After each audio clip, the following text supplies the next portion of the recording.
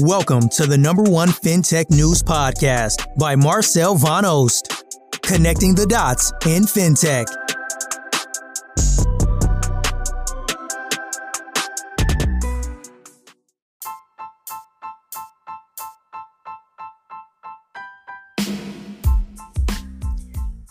Hi, welcome to another episode of our daily FinTech podcast.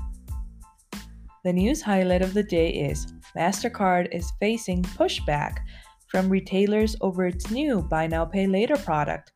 Mastercard will charge retailers 3% of a purchase price each time a consumer agrees to use the new program.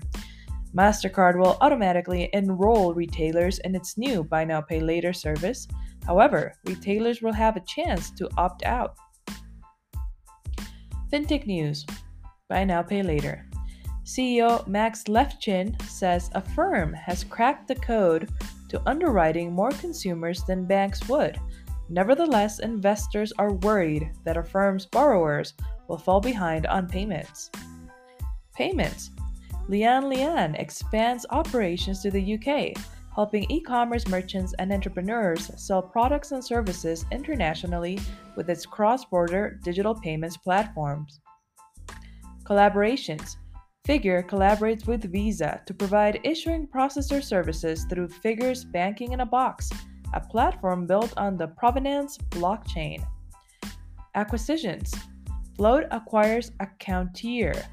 This deal is coming 8 months after Float closed its $17 million equity and debt seed funding, one of Africa's biggest seed rounds. Done deal.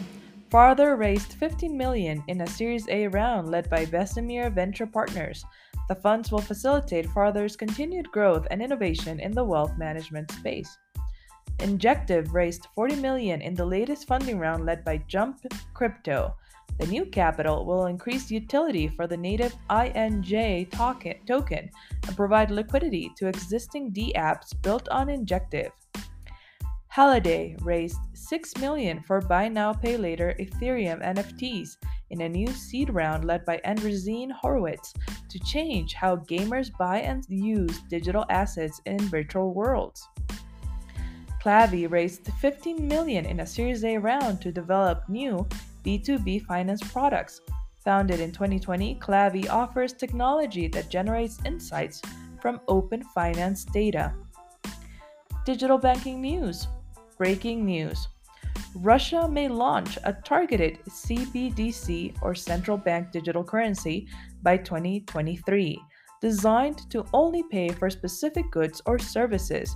A digital ruble is expected to increase the availability of financial services and optimize cross-border payments. Partnerships. Bank Islam partners with Kestrel to create personal financial management features for its newly launched BU app. 350,000 users are expected to join in a year. Funding. Dana closed a funding round from Sinar Mas and Lazada Group.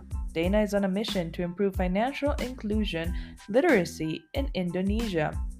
DD360 received a $25 million equity investment from Creation Investments. DD360 has been profitable since its inception and manages a loan portfolio of more than $230 million. Stackwell raised $3.5 million in a seed funding round to tackle the racial wealth gap. Stackwell will use the funds to support the imminent release of its first product, a robo-investing app. Fi secured $45 million in a Series C funding round. This latest investment would value Fi between $520 to $565 million. The startup is creating a digital layer over India's banking ecosystem. That's all the news for today. Thanks for listening. Tune in tomorrow for another daily FinTech podcast.